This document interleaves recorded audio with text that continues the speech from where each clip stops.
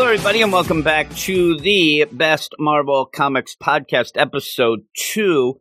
And in this episode, I'm going to be going through Amazing Spider-Man number 300, a little bit of a first full appearance of Eddie Brock Venom. But before we go into that, let me tell you, go over to Twitter at WS Marvel Comics. Follow us. We'll follow you back 100%.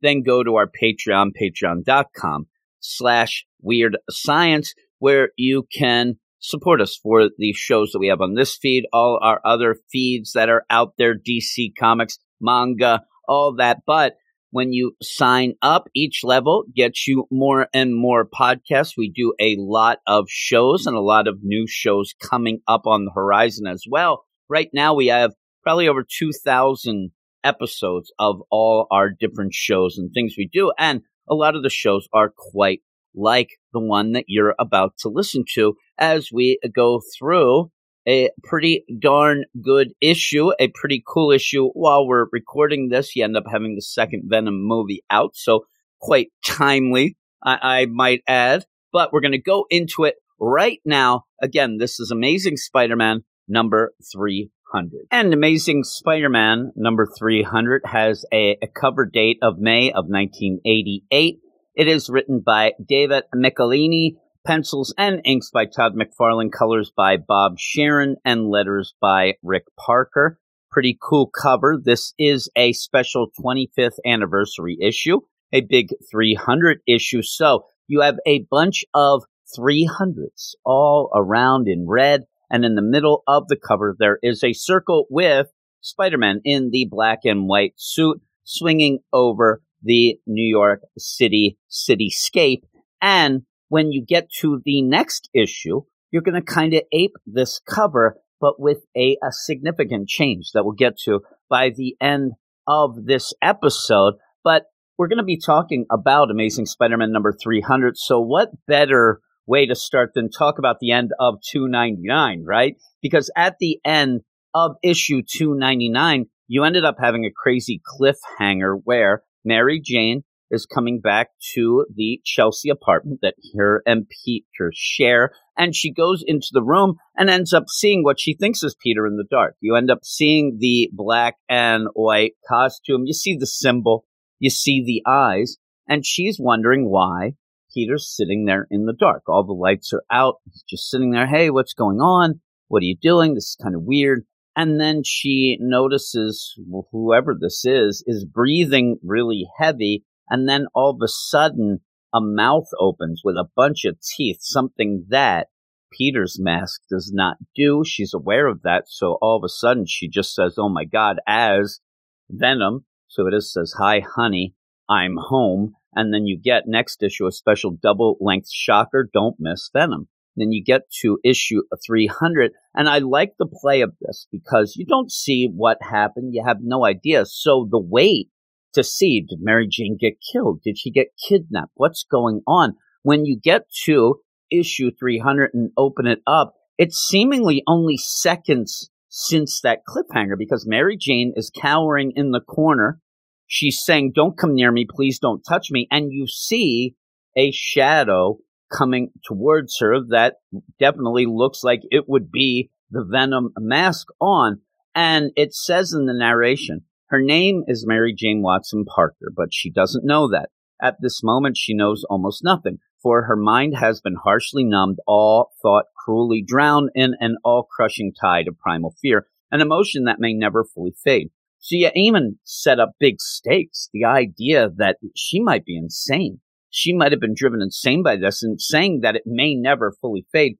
That's pretty tough stuff, as you see. And you can kind of guess right away. She doesn't, but something's different. This is Peter, who's actually come home. Venom seems to be gone. She's cowering in the corner. And you have Peter in still the black and white costume. Like, what's wrong, Mary Jane? Stay away, no more. It's like, but it's me. What's happening? She's like, me? And he takes off the mask, and it's Peter. So this is Peter. And she's like, oh my God. Peter gets up and starts hugging him, crying and upset, and says, oh my God, he was in the apartment waiting for me, and he looked just like you. Peter's like, me? What? No, like Spider-Man. but it was different. He was really bulky, like a big weightlifter. He asked where my boyfriend was, so he doesn't even know that we're married. I don't know what's going on. Peter's obviously real concerned. Look, did he hurt you? What's happening? We got to get you to the doctor. We got to check out things with this. And she does then say, oh my God, in the mask, it grew teeth. Oh my God, I don't know what's going on. She doesn't want to go to the doctor though. She tells Peter, no, I'm not going to go to the doctor. We have to get out of this apartment. I got to get somewhere. I can't stay here right now. And he says, okay, well, we'll get a hotel. Says, I'll go pack a bag. And he's really disturbed. And he's not just disturbed because somebody came in and threatened his wife, broke into the thing. What he's concerned about is how much it has affected Mary Jane, how scared she is, because he says she's one of the strongest people I know. And for her to be this scared, this has to be something crazy big, right? So you end up where he says, what kind of monster could do that to her? And we get the progression answer.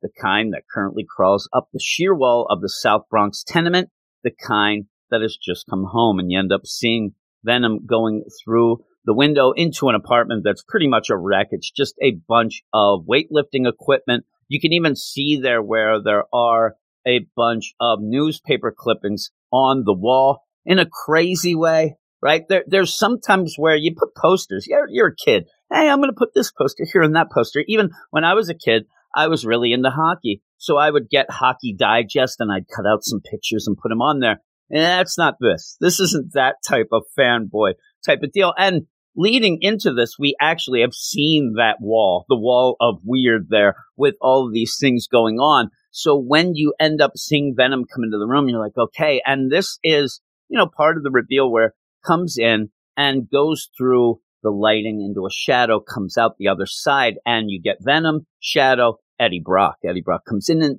again, not everything is being revealed, but to talk through this, we'll assume that everybody knows a little bit that Eddie Brock is Venom. So we'll go and ends up talking to his talking about, well, we had to go. The girl was screaming, and we didn't need her anyway. We need the guy. We need Spider-Man. We got to figure out where he is. And in the meantime, says, yeah, you're pretty tough there, old symbiote, but I have to bulk up. This is his big thing of bodybuilding. And I'm telling you right now, the amount of weight that he is lifting here, he's bench pressing, would probably send him through that floor. But he says, I have to be bulked up. That's what I'm going to do. You have your powers. I'm going to have mine so that we can go for the kill. And I like the back and forth, how this progresses, how you go from one scene to the next. It's done so well, because then we go back to Peter. They have gone to the hotel. Mary Jane, thankfully, is sleeping. I think that she's pretty much just passed out from the sheer exhaustion and shock of it. Peter can't sleep. He's trying to figure out what is going on from Mary Jane's description. And the only thing he can think it could be is his old costume, the symbiote.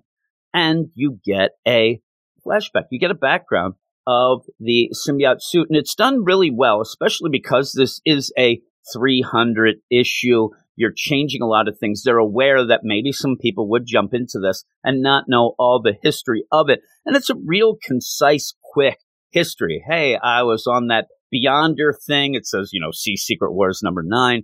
I got this costume. I thought it was really keen. I took it back to Earth because, man, it's great. I can just, in a thought, end up having costume on, costume off. Doesn't mention it, but even later talks about the idea, seemingly unlimited webbing. You don't have to change the cartridge, is not going to wear out. But when he comes back, he goes and talks to Reed Richards, Mr. Fantastic. And Reed figures out that it's a living being, a symbiotic being that is trying to bond with Peter, host symbiote relationship. Peter doesn't want that. And they end up using a sonic blaster to get the symbiote down and capture it. But the symbiote escapes. And it came after Peter again, trying to bond permanently. And he ends up going to the famous church where he gets near the big giant church bells. And that is able to dissipate the symbiote. He thinks it was dead. He's saying, obviously, I think that my thoughts that it was dead are premature. I don't know we're going to have to figure this out, especially that it's come back to get Mary Jane. And the idea of, does it have a host? Is it going? So he is really concerned with all of that as he ends up looking out the window pensively, and Mary Jane wakes up, says, what's going on? What's happening there, Tiger? And Peter, he apologizes. And it's a really nice thing where he says, listen, I thought that my secret identity would protect you and others, and obviously it didn't. And she says, listen, I said I'd marry you. I said I do, and that was for better or for worse, so it's not a problem. We'll deal with this. Now, in a little bit, you do end up having them go visit Aunt May. I'm concerned that he doesn't think of Aunt May right away, that, oh my God, this, symbiote came to get Mary Jane, but he doesn't have any idea of what it knows, what it doesn't, all that stuff. But if it knows Mary Jane, boyfriend, sort of thing like that, even though they are married, I think that I might give a call to Aunt May and say, you might want to go to a hotel yourself and kind of lay low. But he ends up finally being able to go to sleep. He does go to sleep. He wakes up the next morning, and there is Mary Jane. She's already up. She's on the phone. And Peter ends up saying, oh, I hope you aren't calling room service because I see what I want for breakfast. And I'm like, gross. She's there in her negligee. There's a lot of sexy moments here between Peter and MJ. But she says, no. I was talking to Realtor.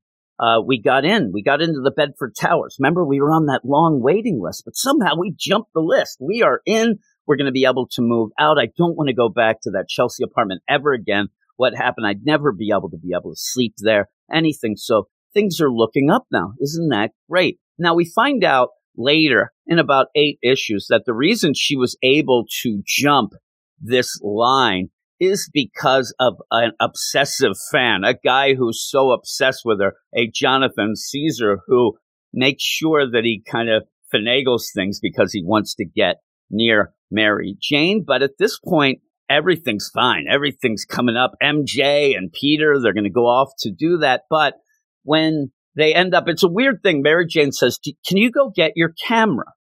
Because I want to take before and after pictures of the apartment. Never heard of this. I actually have moved a couple times myself. Now, again, I'm not a guy who's like nostalgic or does this sort of thing. But the idea that you go into an empty apartment, take pictures of the empty apartment, and then you take the pictures again when you bring your stuff in.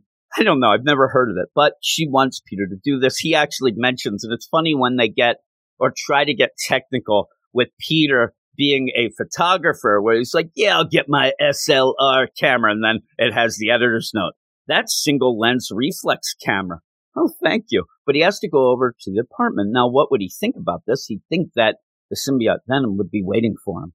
So before he does go to the apartment, Chelsea apartment, he ends up swinging by and checking out the Fantastic Four and get that sonic blaster that was able to take down the symbiote before. Mainly, it worked before. It'll work again. I got to make sure that I don't end up coming into this apartment and just getting destroyed. He goes in. There's no problem.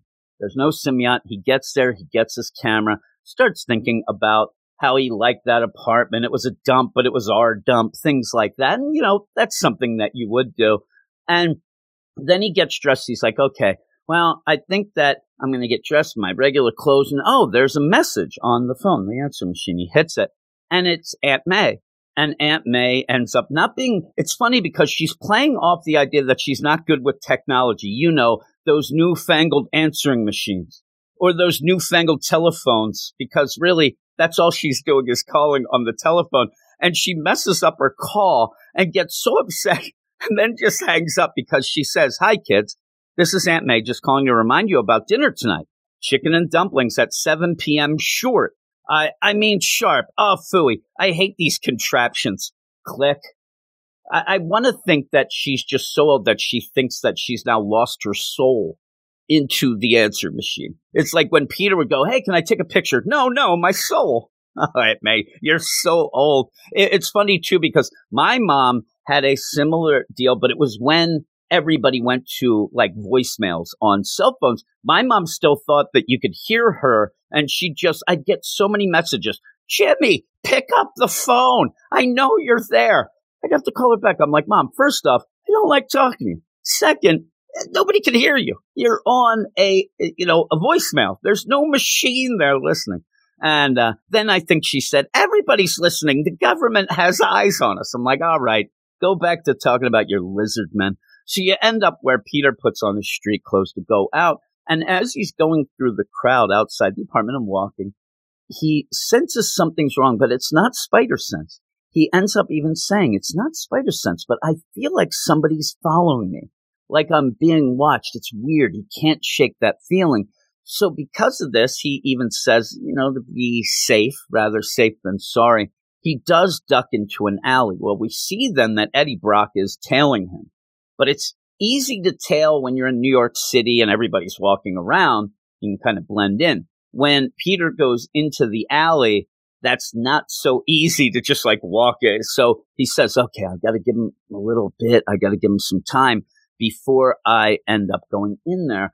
And then when Eddie goes in, no Peter. Peter's gone. He disappeared. He's like, oh my God, what? He's gone. And this is where you have to go and think about what exactly does Eddie know? Because what he knows, he goes to the Chelsea apartment to find Mary Jane because of the idea, oh, your boyfriend. But what does that mean? Because the symbiote knows some things. Eddie's knowing it from it. But obviously, it's not as much because if Eddie went in and went like, oh, man, he must have gotten the suit on. Like, does he know? Is he just following Peter Parker here?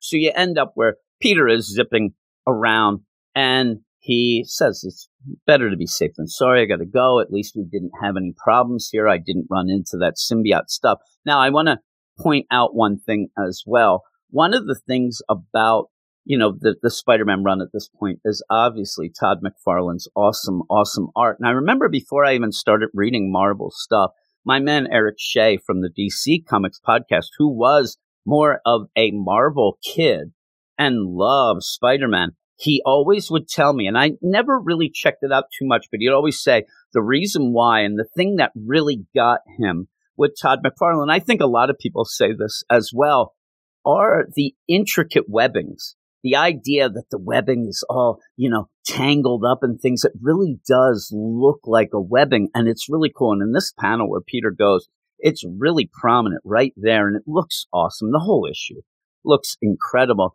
Well, you end up then from that where Peter then goes off to the New Bedford Towers, condominium residence. Mary Jane's already waiting there. She's dressed all sexy for him and like, hey, take the pictures of all of these empty rooms. All right, let's do this. Okay, here's this empty room.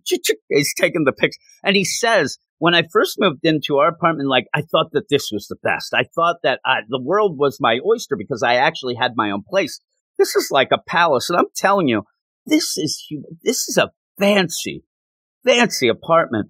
Obviously, Peter, throughout all the times, the little occasional times he ends up having some money, but most of the time he's really scrounging, rubbing nickels together and things. Obviously, he cannot afford this, but Mary Jane can. She's a model at this point, very well paid. She's going to do this. And I like the idea that Peter doesn't necessarily full out say, man, I'm really mad that I can't pay for this. And Mary Jane realizes, though, Peter thinks at points that he wishes he could. But I like this relationship where she is not. Now, later, I'll tell you, I've been married 20 plus years. Later, who knows what would have happened when you start throwing shade at each other about who's paying more. It happens. But she ends up saying, you know what? Why don't you get a new job? I mean, you're still just taking pictures of Spider-Man stuff, the whole Daily People. Why don't you take fashion pictures? You're a photographer. And she must know. She's a model. She sees what these guys are making and all this. And this is probably the funniest scene and the whole thing. And I want to say what I really like about this issue, you end up having a very, very dark thing with the symbiote, with Eddie Brock Venom. But then you also have these really nice moments of, and it's the thing, this is why people wanted Nick Spencer to get rid of One More Day, because it's really nice, the married parts. But there's also some humor in this as well. It really is a roller coaster ride of emotions. Peter cracks me up because he ends up knowing the trope. He knows the cliche of being a fashion photographer. He's obviously seen some movies where they have done it and it's over the top because she says, "Oh, you should be a fashion photographer." And he's like, I don't have any experience for that. That's pretty tough. I don't. It's like, listen, it's easy when the model is me. And she starts posing. Peter starts, he goes, okay, hey, okay, talk to the camera, baby. Yeah. And I'm going to say the exact words. He's pretty much Austin Powers out of nowhere. And he's like, that's it. That's hot. All right. Make me want you. Get it on. All right. Think Cosmo. Think. And then realizes just how ridiculous he's being. And he kind of is like, oh, my God. He says, maybe we should get a wind machine. And then just kind of slumps over and leans against the wall and goes, oh, heck, I'm not cut out for this. I feel silly. And I can't picture Peter being a fashion photographer, but I really want to see it with this version of Peter, this over-the-top, crazy version. Well, Mary Jane thinks, well, okay, you feel silly, whatnot, but maybe this will inspire you. Maybe we should take some for our private collection. Pretty much strips down. And he's like, oh, my God. And the funny thing is, again, the narration wants to give you a wink, wink, a little double entendre where it says, slowly, Peter's spirits begin to rise. I'm like, really? Pretty quick. I mean, seriously. But we then shift over to the dinner. Remember, it's chicken and dumplings. It is. I like chicken and dumplings. I'm in the Pennsylvania area, just outside of like the Pennsylvania Dutch deal. And that's a huge Pennsylvania Dutch meal, really. Anything that has like thick noodles and a lot of like sauce and stuff is pretty much Pennsylvania Dutch there. But they're talking, and you get a little bit of a back and forth between May and old Nathan Lubinsky. He says, oh, they look, don't they look healthy? Oh, yeah, they look healthy, but we haven't seen your nephew and since he's been married. This is ridiculous. It's not really Mary Jane and Peter's fault. Now, again, Peter would always have problems, getting to things that he was supposed to do, commitments and things like that. But this is different because Aunt May then scolds Nathan and then goes out and says, I got to go rinse the dishes. She takes them out. Mary Jane asks, I'll help. No. You stay here with your husband. It's this weird distancing that Aunt May seems to be doing. And it seems, even with the art, seems like it makes her sad. But you wonder why. What's going on? Well, Mary Jane realizes there's something wrong and says, I'm going to go into the kitchen. Okay, Peter, I'm going to go talk to Aunt May. And she goes in. There's Aunt May, soaking, scrubbing the dishes, that sort of thing. And Mary Jane says, since we've been married, you don't really come and see us. You've never come to visit us in our apartment. And this is the first time you've invited us over. Now, usually what you would do, or what a writer might do, is think the idea that Mary Jane, oh, is it me? Are you mad we got married? But you know that Aunt May is not mad about that and loves Mary Jane. That, I think, is why it's more confusing to MJ. Like, what's going on? Well, the thing is that Aunt May seems to be reading, some of those magazines, Reader's Digest. I don't know. It's more like Teen Beat, maybe she's gotten, because she says, I just want your marriage to work, and so many couples get split apart by nosy relatives who try to run their lives for them. And it's it's a nice moment. Like, you have Aunt May, but we know, and Mary Jane said, that's never going to happen. It's Aunt May. And she says, oh, my God, don't say that. We both love you. And Peter, both of us would be crushed if you were out of our lives. You're dropping out of our lives right now. We need you. We love you. Please, we're moving into that big new apartment. Please tell me you'll come over and visit right away. And it's so nice. It's almost like weights lifted off of Aunt May. And she runs out in the other room and hugs Peter and says, Peter, if I'm not the first guest to ask to the new house, I'll have the Gray Panthers pick at the place so fast, it'll make your head spin. And you end up, Peter's all excited, like, I'm going to get the invitation engraved tomorrow. You'll get it. And then you go off again, this light and dark back and forth. That's really, really cool in this says, but tomorrow is a day away. And we go off to the Our Lady of Saints Church in Lower Manhattan, where we see Eddie Brock, and he goes up to the altar. And this is where it all started. He says this is where it's all going to end. And he's there, and you get a really quick deal. And I think this is to show everybody, if you just joined in, if you're just reading this issue, like, yeah, that symbiote's not nice. And if you mess with Eddie, if you mess with Venom, you might end up dead. And you get this cop come in. They've broken into a church. It's after hours, right? And so comes in and says, hey, put your hands up. Oh my God, I just found you. And they've been looking in some piece of crap. I mean, piece of crap has been stealing money out of the poor boxes. So the money where people are donating to go to the poor, somebody has been breaking into churches and stealing this. Times are tough, but still, that's a bold move there. And Eddie says, really? You think that's what I'm about? Like, and plus, Eddie is huge. I mean, really, this weightlifting has really, really made him buff. But the cop draws the gun, big dude. So he says, hey, you broke the lock. I got to look into this and all. And you really get the idea where Todd McFarlane tells a layer of the story. It's not just the dialogue. The layer is this cop, he looks about 12. I mean, he is young, a new cop on the beat, all that sort of thing. You can imagine that he is working nights because he's got to work the seniority stuff. All these things go through my mind about how excited, oh man, I'm going to be a cop in New York City. Maybe his family were all cops. And he just runs into the wrong guy at the wrong place because Eddie's like, well, you're going to leave me no choice. And you end up seeing the symbiote come out of the bottom of his pant leg and just goes and envelopes the cop, as you end up having a part of it go on Eddie's hand, and he ends up spinning the web over on the gun. It ends up tying up the gun. This kid dies. This police officer suffocates and dies. And then the symbiote goes back to Eddie, and you end up Eddie saying, innocent death is always unpleasant, but nothing must stand in our way. Nothing must block our righteous revenge. And by all that's sacred, nothing will. So it does give you that desperation, that idea that no matter what, this poor young cop just died because he walked in.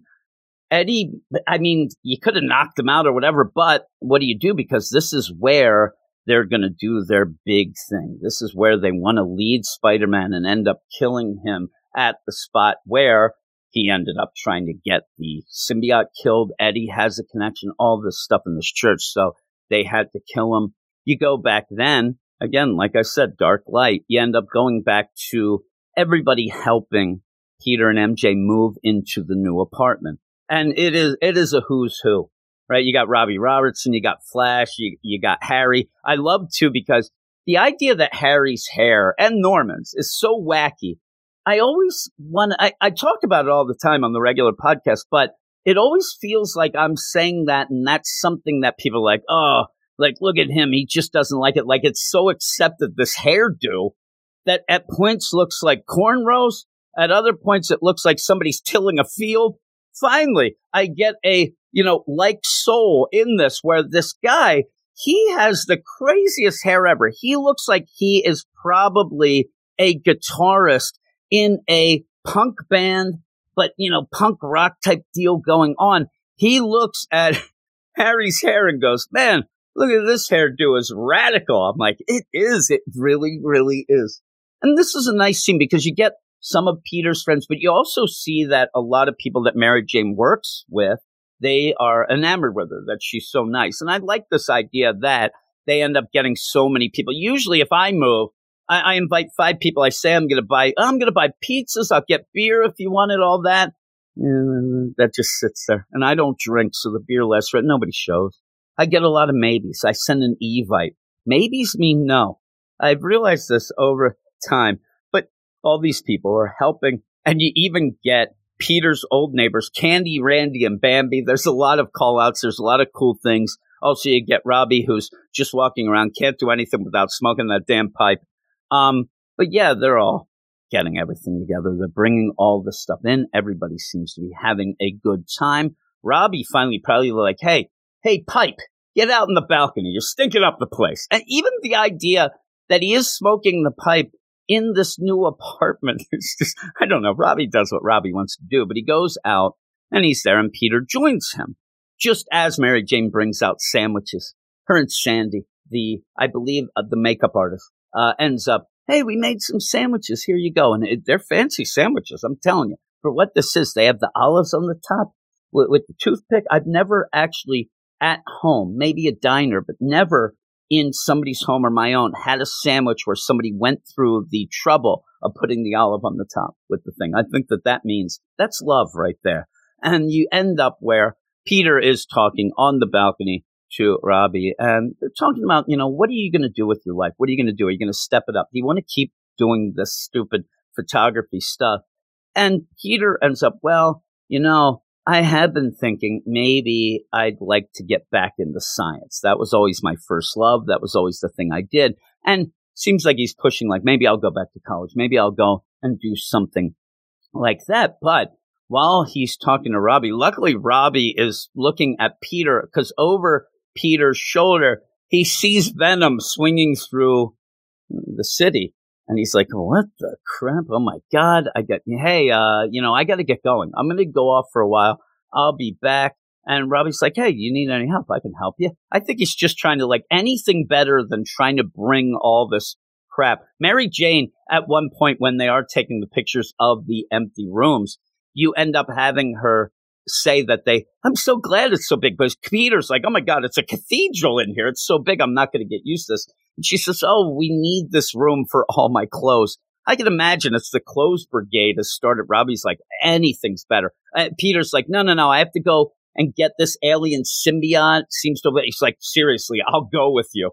I will rather do that than bring in all Mary Jane's clothes. Seriously. But he ends up going off. Again, you see some really cool webbing going on as Peter in the black and white suit is chasing down Venom. And he has the sonic blaster on his back, all that stuff going on. And he ends up seeing Venom go into a abandoned building. And that kind of tracks with the idea, okay, I'm going to see where he's going. Oh, abandoned building. I can see that that's where he would go. So this doesn't end up meaning anything like, oh, my God, it's a trap or anything to Peter. It is. Now, the big thing, again, is that there's no Spidey sense going off in any of this. He figures it out. But that's a problem because the idea where Peter, I think at this point, he's relying too much on it. Like he thinks, okay, Venom goes in that window. I'm going to go through the exact same window and get him. And when he does, he gets walloped. And remember, this is, and he says it at one point, he's fighting a symbiote that has all of his abilities. But he's also fighting Eddie Brock in this, where Eddie Brock is humongous. He is a beefcake. He is. So they have the upper hand. Now he has the sonic blaster. That's the big thing. But when he gets hit, it ends up getting knocked away from him. And you end up where, Venom comes down and says, welcome to my neighborhood, Spider-Man. Could you be my neighbor? And that is, Peter's like, this guy's insane. This guy's nuts. Any crazy guy like that that's quoting Mr. Rogers has to be off his rocker. Oh, my God. But I have to get to the blaster. He keeps saying this. I have to get to the sonic blaster. Now, luckily for Peter, you're going to end up having Eddie Brock go through a history. And lucky for the readers, because we're going to find out why and how. And this is the reveal. It's Eddie Brock. Because the mask goes. You end up, Peter's trying to figure out who could this be? What's going on? And dissipate, and he recognizes him. He's like, oh, my God, it's Eddie Brock. And it's funny, he yells, Eddie Brock. And Eddie says, oh, you've seen my picture in the Daily Globe. Indeed, I used to be Eddie Brock before you stole my career, erased my future, obliterated everything I've lived for. Now we're to the nitty gritty. Why is Eddie Brock so obsessed? We know that the symbiote is kind of butthurt here because Peter did not, pretty much it's, nothing's more powerful than the wrath of a scorned symbiote type deal. Peter didn't want the symbiote. It goes off and finds somebody who has that same hatred for Spider-Man. And Eddie, though, describes what's happening. And a while back, you end up having in the Spectacular Spider-Man 107 to 110, it even spells it out, that he worked for the Daily Globe. He had a really popular column. Hey, and this is why Peter recognizes him. And he says, I was on that Sin Eater deal. The Sin Eater murders were going through the city, and I had the scoop. I ended up having an expose because the Sin Eater ended up coming to me and confessing, but would let me know what's going on. So I didn't give up my source, but it was Emo Greg. Now, if you know the idea about the Sin Eater, you're like, wait a second, that name's not right. That's not Stan Carter, and it isn't. And this is a guy, Emo Greg, who was a bit insane and thought he was the Sin Eater. They end up explaining at one point that, you end up having Stan was in the next room. And when Stan Carter would talk about stuff of being the Sin Eater, and then you'd end up having Emo hear this and think in his deluded mind that these were visions and things like that, and really did think that he was the Sin Eater. At one point, he's kind of the ghost of the Sin Eater later, but you end up where Eddie has all these stories, the Sin Eater, and everybody came to him then, the police, the FBI, everybody said, you have to reveal your source. So he says, okay, I'm going to reveal the source, but I'm going to reveal it in a huge front page article for the Daily Globe, Sin Eater Revealed. And ends up, it's Emo Greg, he's taken in. But then a little bit after that, very quick, he said for about a half hour, people were applauding me for this. But Spider-Man then is able to capture and reveal and take down the real Sin Eater, Stan Carter, which made everybody thought they were duped then. Eddie Brock, oh my God, he didn't do his research. Now, I understand the idea that this is something, but this happens. I mean, really, with the idea that Eddie should have thought on his feet and kind of twisted and turned it around to be now a story of why a man would want to say he was something you could have done. But he was just fired immediately. The Globe became a laughing stock. He was fired. Now all he can do is work for tabloids, probably doing stuff with Bat Boy, living in the basements. Lizard Men. My mom's probably reading it and loving it. Oh, it's the World News, it is.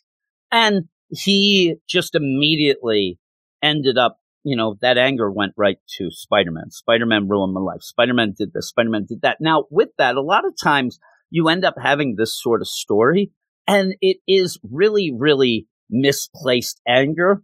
It is here, but really, if Spider-Man didn't end up finding Stan, they would have maybe been able to ease out of this. But the big thing is just Eddie's like, if it wasn't for you, I would have been okay. Now, while all this is going on, Peter's still inching more and more towards the Sonic Blaster. And then Eddie keeps going and it's like, yeah, I was shattered. I read somewhere that they said you could work out, lift weights, that'll blow off some steam. All it did was make me bulkier and angrier. I'm thinking maybe you got a little steroids, help. And he said, as I was doing the dumbbells, I was thinking of strangling you by the throat. Then when I hit the heavy bag, it was like I was punching your face to a pulp. I'm like, you really have some anger there, Eddie. And every time you'd see headlines, Spider-Man this, Spider-Man that, he would end up getting mad and he hung him on the wall, which we saw. He hung him there just to keep reminding himself of how much he hates Spider-Man. Look at that Spider-Man. He's still allowed to do what he does, but look at me. I'm a wreck. And decides that he's going to kill himself. It's that bad. His life is in a shambles. He's going to kill himself, but he is a religious guy. If he does that, he's not going to go to heaven. I'm telling you, at this point, with this anger, you're going to have to maybe go to limbo a little. I don't know. And what is going on now? You don't even think about it, Eddie. But he goes then, and instead of going to kill himself, he goes to the church and wants to pray, and he wants to act. He wants to ask for forgiveness. He wants to ask for guidance, things like that. And that's when the symbiote found him. Match made in heaven and hell here, where the symbiote comes and they bond and fully bond with the idea of their hatred of Spider-Man. Now, it doesn't say it in this, and later you find out more details as they add stuff to these things that happen. It happens all the time. The idea that he also found out he had cancer. This makes it more of like, okay, I'm going to just end it now. But he, like I said, he decides not to. And that's where he just wants to just destroy Spider-Man. He wants to kill him. And that's when Peter jumps for the gun. He jumps in. I mean, once you end up having the guy saying, I lured you here. I was bait for you to come in. Now I'm going to just destroy you. You got to jump for the gun then. And he does, but you end up having, and all this time you ended up having actually Eddie's face. Well, now the symbiote deal over his face, it's full out venom, ends up doing, that crazy move that real big guys do where you end up clasping your hands together. It's like an Andre the Giant deal, and use it as a club to pound into the ground. And it actually ends up breaking the floor. And Peter goes flying through. The gun comes down. The sonic blaster comes down with him.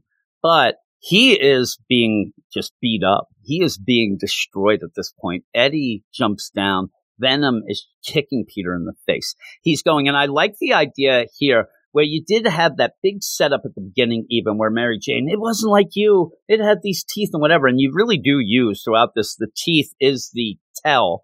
Also the bulkiness, but the teeth, that's how you can really tell who is Peter and who is Eddie. And they're going, and actually, Peter's more agile, so he can use that. He zips around, and he's got Venom in a chokehold, but Venom, Eddie, too powerful, too big. Peter has to grab this huge bar, this huge, like, metal girder, and picks it up and just, boom, right off the head of it. It doesn't knock him out. It ends up sending him away from him to get enough space, pulls out the sonic blaster, and shoots Venom, shoots him. And as he shoots him, you see the symbiote going off of him. But when you go to the next page, you get a good page turn where it's not fully leaving him. Peter is upset. He's like, this should have driven the symbiote away. This should have done the trick. But it seems like there's always this bond. It seems like the bond is fully done. It's not leaving Eddie. It won't. And he ends up realizing a couple things here. First off, that's why he says, I didn't get any sort of spider sense. He didn't get it from the suit. He didn't get it from the symbiote when he had the symbiote. And now that it's bonded fully with Eddie, Eddie is pretty much that alien symbiote now. They are combined. It's not going to set off, the spider sense. But the other thing he realizes, too, if I want to end this now, I'm going to have to kill Eddie Brock. And he says, I don't know if I can do that. I'm not ready for that. So I wonder why he decides to do what he does, though. He basically just throws the sonic blaster like, hey, you didn't work, throws it down on the ground and leaves. He just like, I'm going to have to regroup. I'm going to have to think this out. Now, regrouping better be calling everybody he knows. And I'm not talking like calling people to help move into your apartment. I'm talking you're calling the Avengers. You're calling everybody that you know in that to come and just help. But he doesn't get that far. He thinks that Eddie is passed out, that he knocked him out with that sonic blaster. Yeah, it hurt him, but he recovers pretty quick and ends up, and I like this progression. As Peter, goes to the window, he ends up zipping the line and he goes off to swing away. And Eddie, Venom, runs to the window himself and then shoots the web and gets Peter on the bottom of a shoe and yanks him back. So when he yanks him back with that force, as you have Peter come flying into that apartment, the abandoned apartment deal, you end up, he punches him. And it's just like the immovable object and unstoppable deal. I mean, boom, he just demolishes him in a big whoop that is kind of like a cartoony, balloony type thing, but it works because as you go, you see that Peter point of view as you're heading right towards the fist of Eddie Brock Venom and out cold. He is out. And we go then where he wakes up and he is in the church bell with so much webbing, keeping him to the inside rim of the bell. And you see what's going on. You end up seeing in a really like demonic deal where Eddie Brock now has made the symbiote into a black priest's robe. And he's pretty much, giving the last rites to Spider-Man here. And one of the things that I like about this, too, is the idea a lot of times you would have this villain say, okay, I'm going to kill you. But before I do, let's see who you are, right? He kind of maybe but he doesn't care about that. Spider-Man needs to die. Let's kill Spider-Man. And the big plan then is, okay, when the clock strikes midnight, the church bells go, and you're going to get the big giant ball in the middle of the deal. It's going to swing, and it's just going to keep smashing you.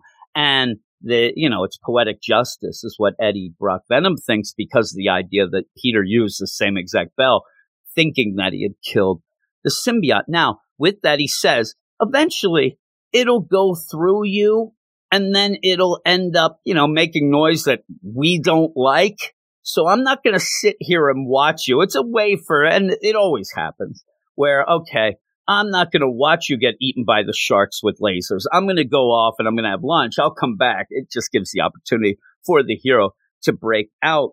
But you have Peter struggling, and all of a sudden you hear the line down it's hit midnight. All the bells are ringing, and all of a sudden you end up seeing the ball go, and it's the clapper is what it's called, clap on the clapper. But when the clapper starts swinging back and it's going to go and hit Peter, the only thing he can think to do is to try to break his. And I'm telling you, the amount of webbing that he is in, that you ended up having Eddie Brock Venom put on, is unbelievable. That plays out in a little bit as well. But he is able to at least break his hand out, and he stops the ball with his hand. He says, I can't keep doing this, so I have to figure out something else, or I'm going to end up a pulp. My hand's going to get broken, and then it's going to hit me. So the next time the clapper comes, he does grab onto, the pole that goes up into the bell. It's a pretty good plan, and it works out.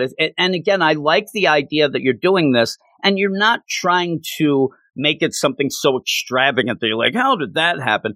It's just that he grabs that pole part, and then it yanks him out going to the other side. He still is a little worse for wear. He's still kind of hurting. He kind of stumbles, and that's where Eddie comes up and is like, I don't hear any bells ringing. What's going on? Oh, no, you got out. That's not fair. That's against the rules. All right, you're going to have to be punished.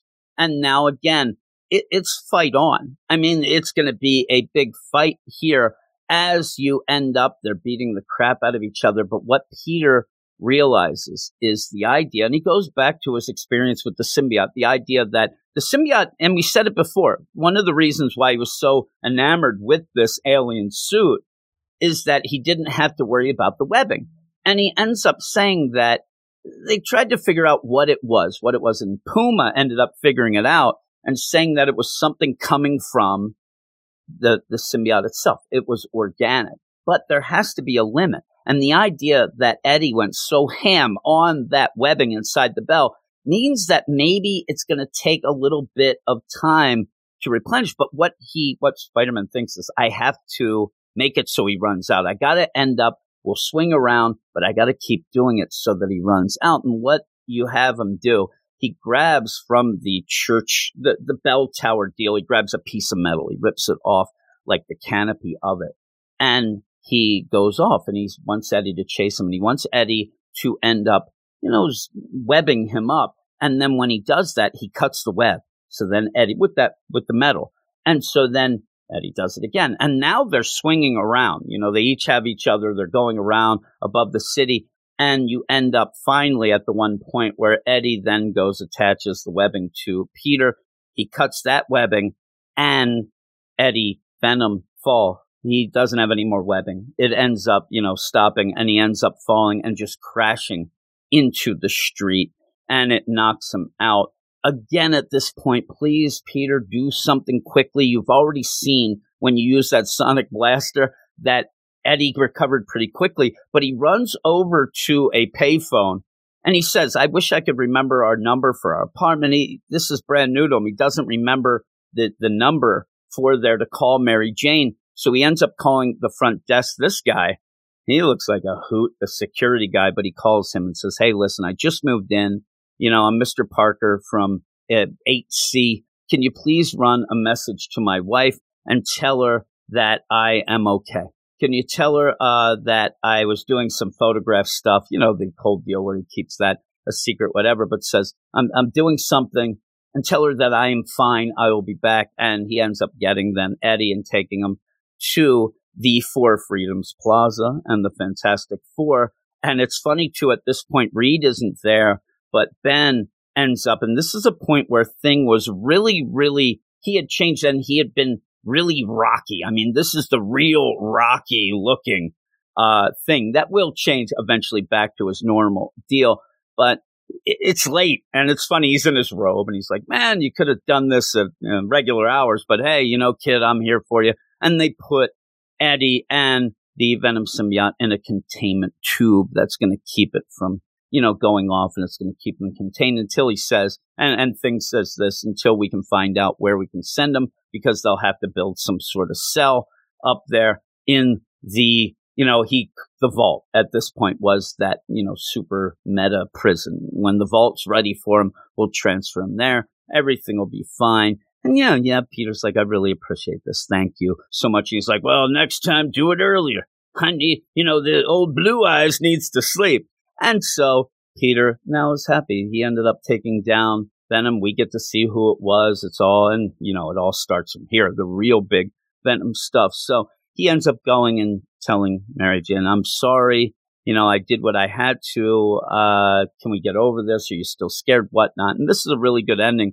Mary Jane, too. She's like there at the fireplace. She's cold. She's shivering still because she's still scared. I mean, even with that idea that you have Eddie Brock Venom in this containment, Mary Jane's still afraid. And she says, I can't look at that suit. That black and white suit's got to go. I can't deal with it. I hate it. Every time I see it, I get scared.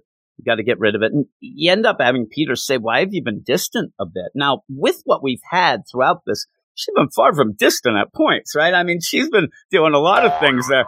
But says that all we've been through, I don't think I'll ever feel comfortable around that costume, that black and white costume again. He's like, you know what? I think you're right. I don't think that I should be wearing an outfit the same as a homicidal maniac.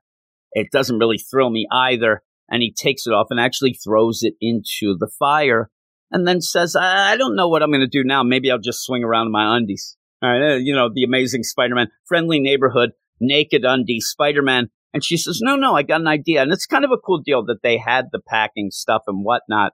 Though I wonder why this is like right there on the top of a box. Somebody's going in. It's like, it just brings up questions, but it is a Spider-Man suit. And the cool thing that it ties into, it's the Spider-Man suit that they bought in Berlin, Germany, when Spider-Man went off to fight Wolverine in the Spider-Man versus Wolverine special. It's a store-bought type costume, but for now it'll do. She says, hey, why don't you put this on? It's like an old friend. It makes me feel good. And I like this where you end up getting Eddie Brock Venom. You reveal who it is, and then he's getting put away. And now let's get that darkness away. That's the darkness of the Spider-Man deal. People love it, but still, let's get to something fun again. Let's get to something that's classic, all that. And yeah, he says, oh, baby, you're the greatest. It's like the honeymooners here. And he puts on the suit and goes out, and he's going through the city with the classic deal on. And then it says the legend begins anew. And that's what I was talking about when we started. The cover of issue 301 is a mimic of the one for this, but instead of the black-white costume, you have the classic, red, black, and blue deal. So it's really cool. It's really cool way to end that. And I really liked it. It is one of the best stories. And you get so much in this. And really, if you're reading it right now, again, I said, it's got some synergy with what's going on in the second Venom movie, stuff like that. But what it also does, and why I also picked this for this week, is the idea that it also just gets you so sad that we don't have that marriage with MJ and Peter, because it's so nice. It's so good. And yeah, they're meant for each other. And I wish that somehow we could have gotten back to that at the end of Nick Spencer's run. I've said it on the regular podcast. It would feel weird to just have Mephisto say, okay, the deal's done. And it's no longer, because weird things happen then. Does Aunt May die then? The identity, all those things. I just wish that Peter just remembered making the deal fully so that then him and Mary Jane could say, let's do it ourselves now. Let's get married. Let's have a kid. Let's have all that. So with all that, though, that's the end. It's an awesome issue. Check it out. It's on obviously the Marvel Unlimited app. If the Marvel Unlimited app didn't have this, then they're not going to have a lot of stuff, but they do. They're pretty good with most of the stuff overall. So yeah, check it out, read it, tell me what you think, all that. I hope you enjoyed me talking about it as much as I enjoyed talking about it myself and reading it. And yeah, go over to our Twitter at WS Marvel Comics. Follow us, we'll follow you back, and then check out our Patreon, patreon.com/WeirdScience. Again, to, give a little thanks to what we do here on the feed, but also get a ton in return. I'm not a kind of guy who ends up, saying, hey, come on, just support us for this, you jerk. I would never. And I want it to be worth your while to go over. I know how money is tight. It's tight for me as well. So yeah, go over and check it out. Get a bunch of other podcasts, all that stuff going there. But thanks for listening. And I'll be back next week with another Best Marvel Comics podcast. Thanks. I'll talk to you then.